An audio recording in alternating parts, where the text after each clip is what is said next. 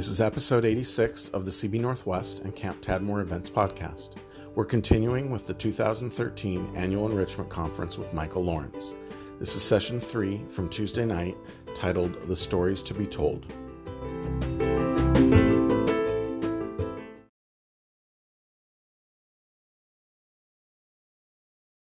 We've tried to make the case for biblical theology.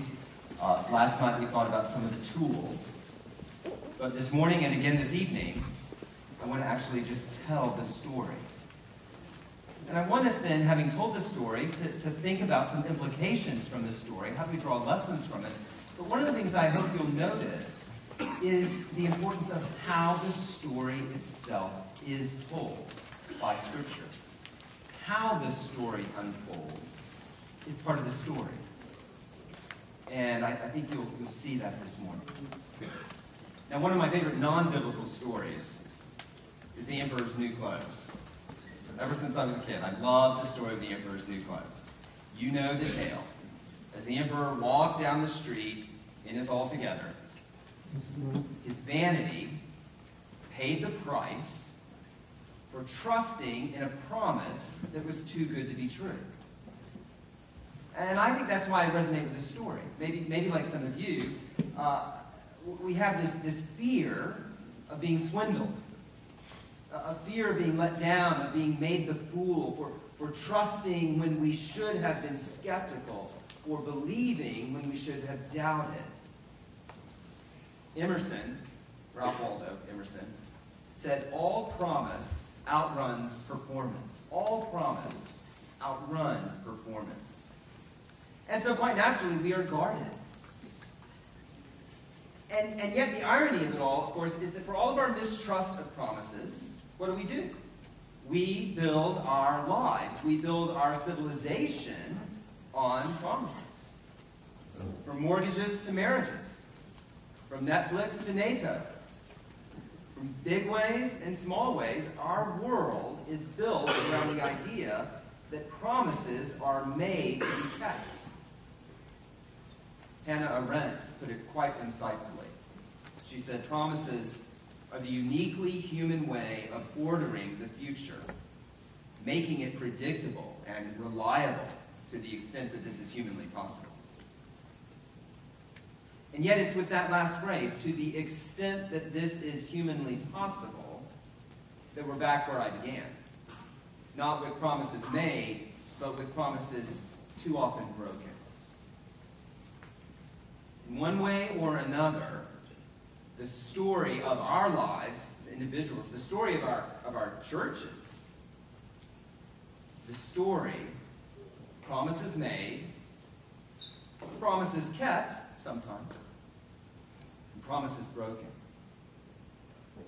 The amazing thing is that for every divorce, every betrayal, every contract broken, every alliance undermined, we get up the next day and we do it all over again. We make promises and we trust in those promises. Why? Why do we do this in a world in which promises are broken all the time? Well, I think fundamentally we make promises because we live in a world, in a universe, created by a God who makes promises. And in a very profound sense, the story of the Bible is the story of a single promise made by God. And it is the story of how he kept and how he will keep that promise. So what I want to do this morning with you is consider that story of promise. And as we do so, I hope your own life, of the story of your own church perhaps, your ministry, comes into sharper focus. Because of course with God, there is no such thing as a promise that's too good to be true. So what's the story of promise? Well, it begins in the most unlikely of places, doesn't it? It begins in the very words of God's curse at the fall. Adam and Eve had chosen to disobey God. He's brought upon them the just punishment that they deserve for their sin. But in the very sentence of condemnation, God makes a promise. Genesis chapter 3, verse 15, God promises that he will put enmity between his people, the seed of the woman, and Satan's people, the seed of the serpent. And that one day a son will be born who will defeat Satan and his power, and so deliver his people from their sin. Now, that promise comes out of the blue. There's nothing in the narrative at that point that causes us to expect that promise. Adam and Eve had done nothing to merit the promise, and yet there it is. As the narrative unfolds, therefore, each birth, particularly the birth of each son, is charged with potential, only to disappoint. From the beginning, God's promises is challenged by our sin and by the seed of the serpent. So Cain murders Abel. And as time marches on, it's clear that humanity is captured by sin and deserves God's ongoing judgment. And yet God's promise endures, doesn't it? For though the judgment of the flood is catastrophic and universal, God preserves Noah and his family. And then to ensure that his promise of deliverance is kept, God makes another promise. A promise to never again destroy the world by flood. Now, centuries pass. Humanity, it turns out very quickly, we see is no better than they were before the flood. God has not forgotten his promise. In Genesis 12, he picks up that original promise and he begins to flesh it out, right? He chooses Abraham, one old, childless man, and promises to make him into a great nation that will ultimately bless all the nations. Now, Abraham tries to fulfill God's promise on his own. But God doesn't need Abraham's help. And he's adamant that his promise will be kept by grace, not by human effort. And so barren Sarah gives birth to Isaac, the miracle baby. Then Isaac's son, Jacob, has 12 sons. And it looks like the promise of becoming a great nation is really on its way. Things are really taking off now. But then all of a sudden, once again, God's promise is challenged by jealousy and strife, by attempted murder, by Joseph's slavery and imprisonment, by a famine that comes that threatens the existence of the entire family of promise. God is faithful.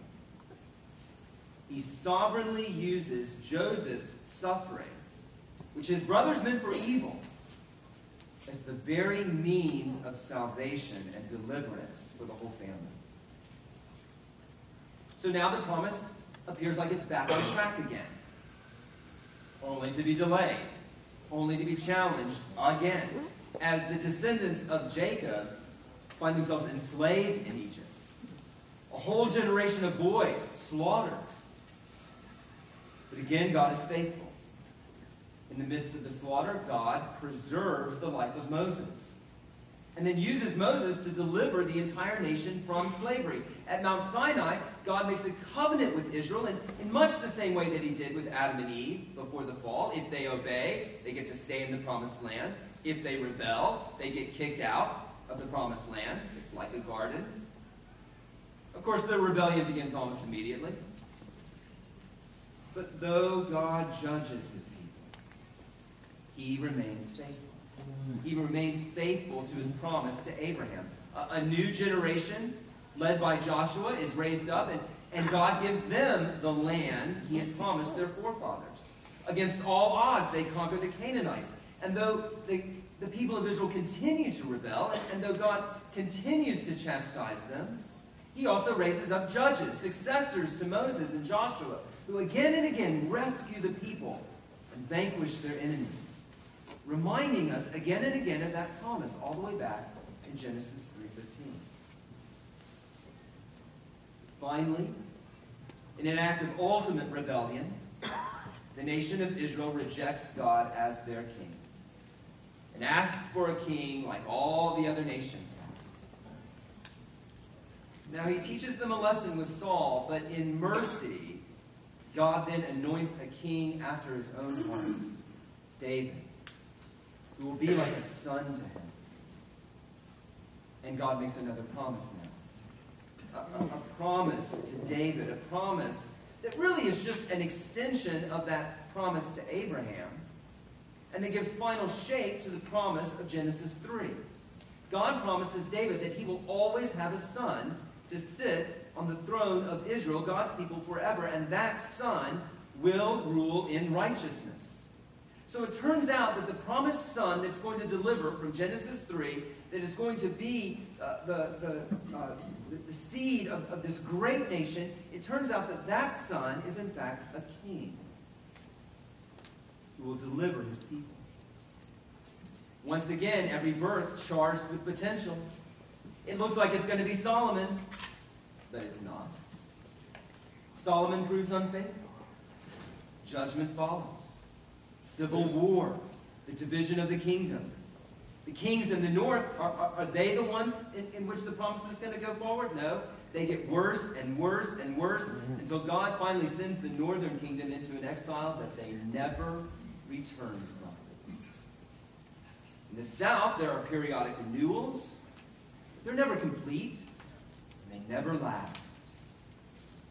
Finally, God sends Judah into exile. And it seems, there in Babylon, that the promise has failed. But right there, once again, like we've seen every single time, in the context of judgment, in the context of exile, God reveals that he's not forgotten his promise. God reveals that he has not failed. The prophets are given a message of hope, that God will make a new covenant with his people. Judah returns from exile. But the new covenant hasn't arrived yet. Not for many more centuries. Not finally until one night, in the town of Bethlehem, the city of David, a son is born, whose name is Jesus. Angels attend his birth. Kings come from afar to honor him. Could this finally be the promised son, the long-expected king who would deliver his people? Everything about his life suggests that he is. His words have authority. His work of healing and exorcism is nothing short of miraculous. It seems that God has not forgotten. It seems that he's finally keeping his word, and then unthinkable happens. Just like we've seen over and over and over again. Sin and rebellion seem to gain the upper hand. The religious leaders of Israel reject the king. The Roman authorities crucify him. And in a cold, dark tomb outside Jerusalem, God's promise seems to have finally and utterly died.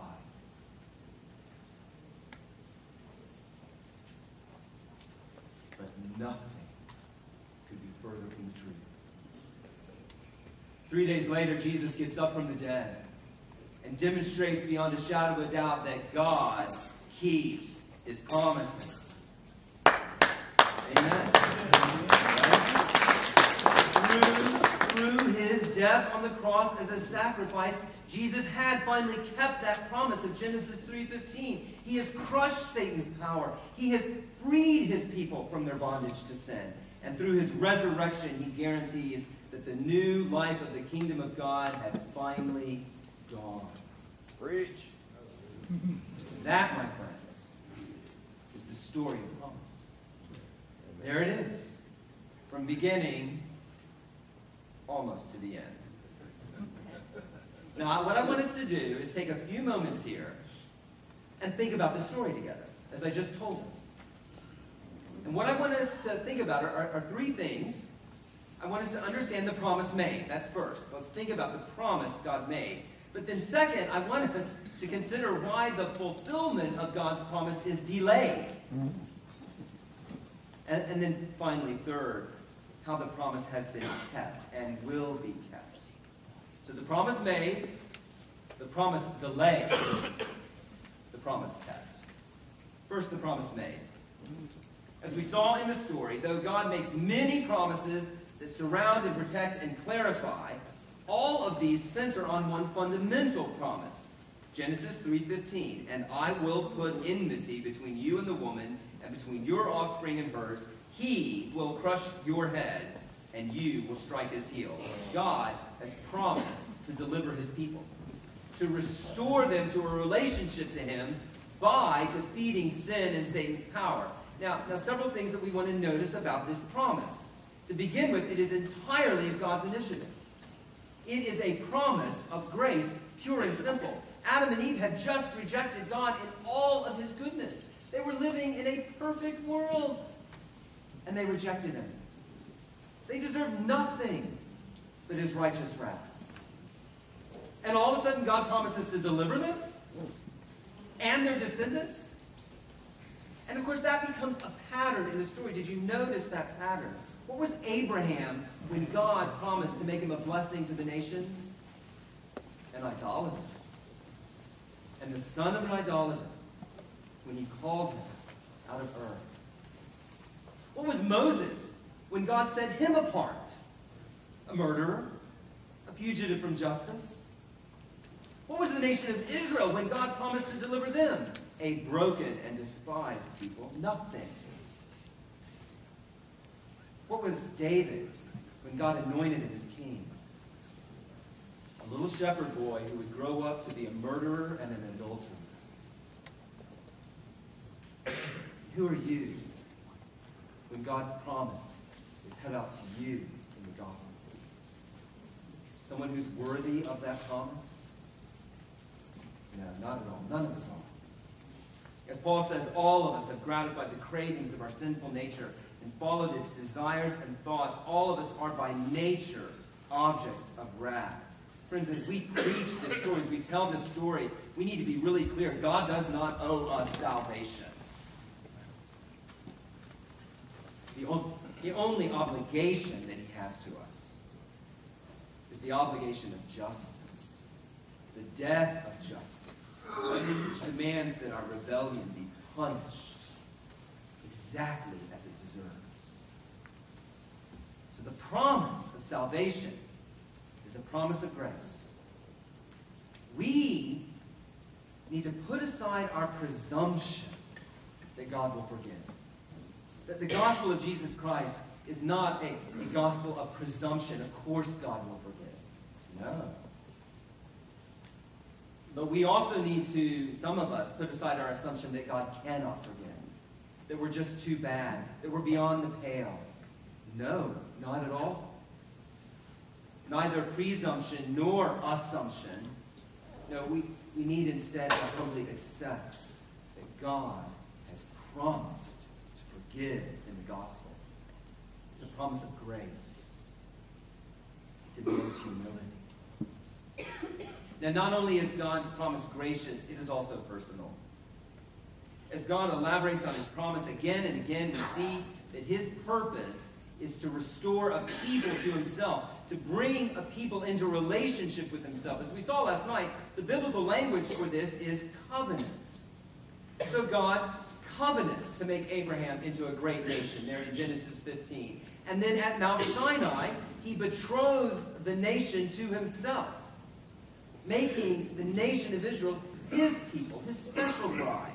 In 2 Samuel 7, God covenants that he will be a father to David's son. That's the language of relationship. In the new covenant, what does Jeremiah promise? He promises that God's people will know him. From the least to the greatest. Too often, I think, we believe, wrongly, that if God really loved us, he'd make our life better. If God really loved me, he'd make my life easier. I would have more comfort. I would have less trouble in life. Friends, the proof of God's love is not our personal ease or comfort in this life. The proof of God's love is what he's given us in his promise of the gospel. He's given us himself. There's the proof of God's love. That he would give us the best gift that he could possibly give. Himself. So this promise is gracious. This promise is personal. It's also trustworthy. You know, the problem with promises that we make is they're only as good as our intentions, and they're only as trustworthy as our ability to perform them. And that means even the best of us are fundamentally promise breakers, because our intentions are not what they ought to be. And even when they're good, our ability doesn't rise to the level. Not God. When God makes a promise, you can take it to the bank. For he cannot lie. So his promises never deceive. He's all-powerful. He's the sovereign creator. So there's no lacking in ability. His promises cannot fail.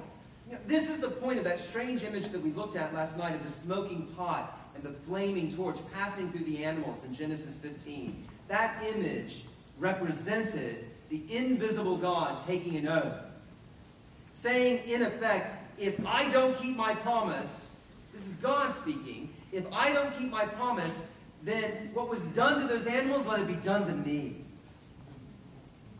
Amazing.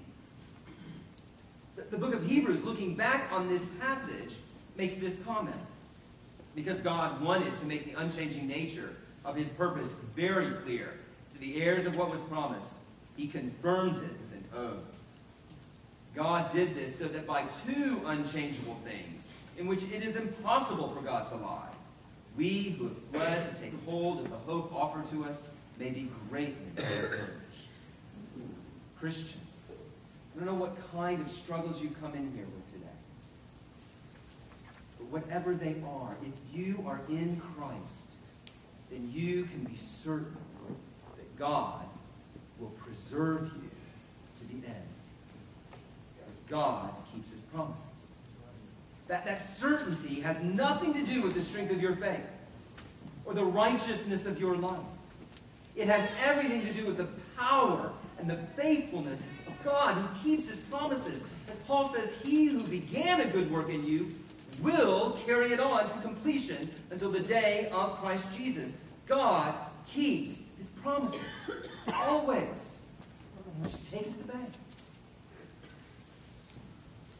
But of course, in stating it that strongly, and that's how strong it's got to be stated, if God's promise is so certain, it raises the question of why it seems to be taking so long for him to come through on it. So that's what we want to look at second here, the promise delayed.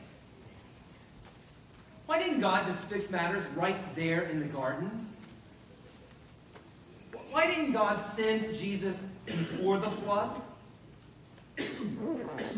Why doesn't God send Jesus back now? Like, what's wrong with now? Now seems good.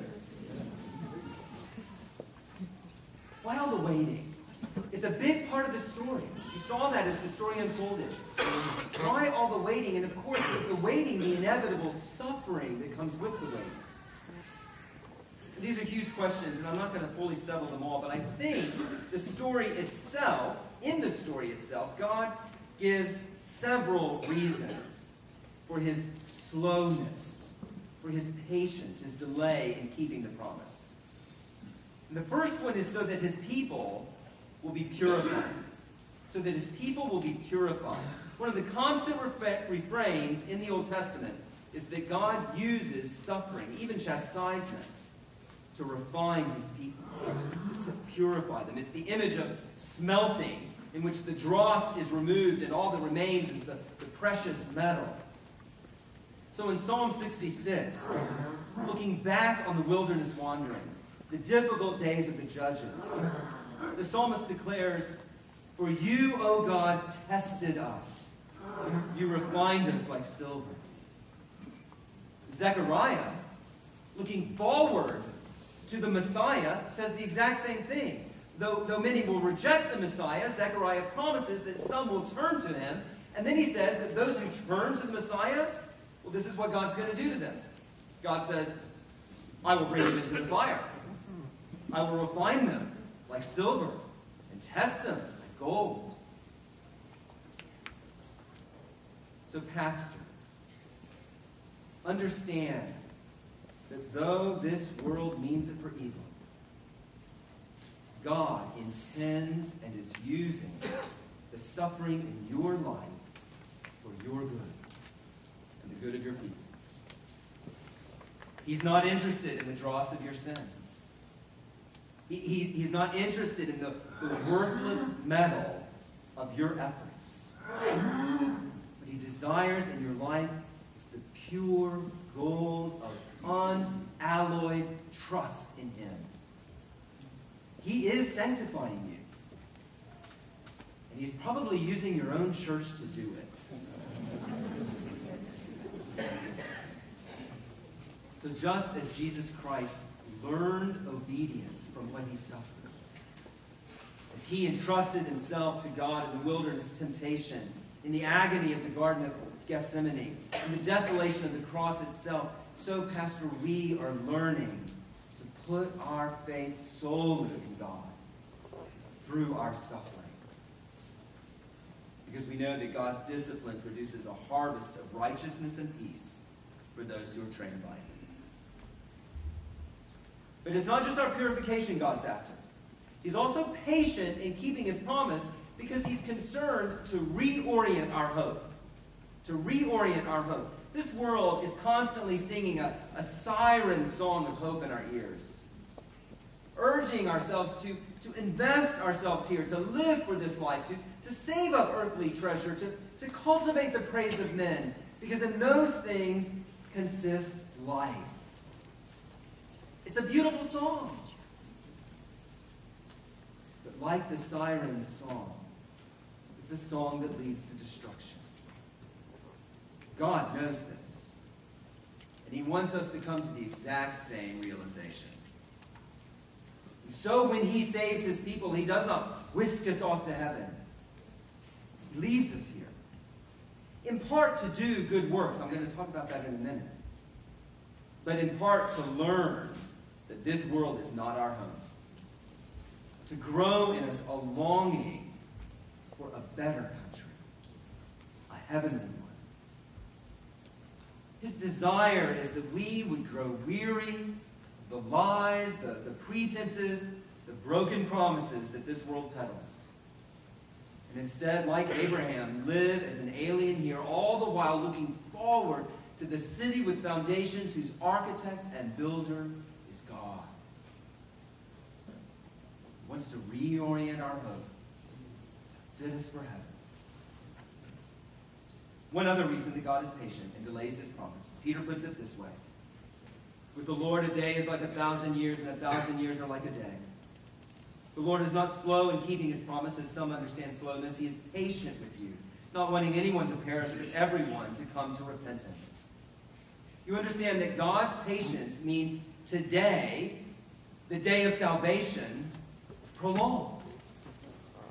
This was a huge surprise in the story. Everybody thought that when the Messiah came, that would be it. End of story. The Messiah comes, it's Judgment Day. Huge surprise. The Messiah comes and the day of salvation is prolonged. But it will not be prolonged forever. We don't know the day when God's patience will come to an end, but it will come to an end. And so, of course, we are rightly concerned today about current human suffering. But we are especially concerned about eternal human suffering. The only message that can relieve it, the message that Jesus Christ died for sinners who repent and put their faith in Him. That brings us to the final thing I want us to think about briefly this morning, and that is the promise kept. The promise kept. How has God kept His promise to crush sin and Satan's power? He's done it through the death and resurrection of Jesus Christ. Far from being merely the tragic work of wicked men, far from being Satan's triumph over Jesus, the cross was God's triumphant victory.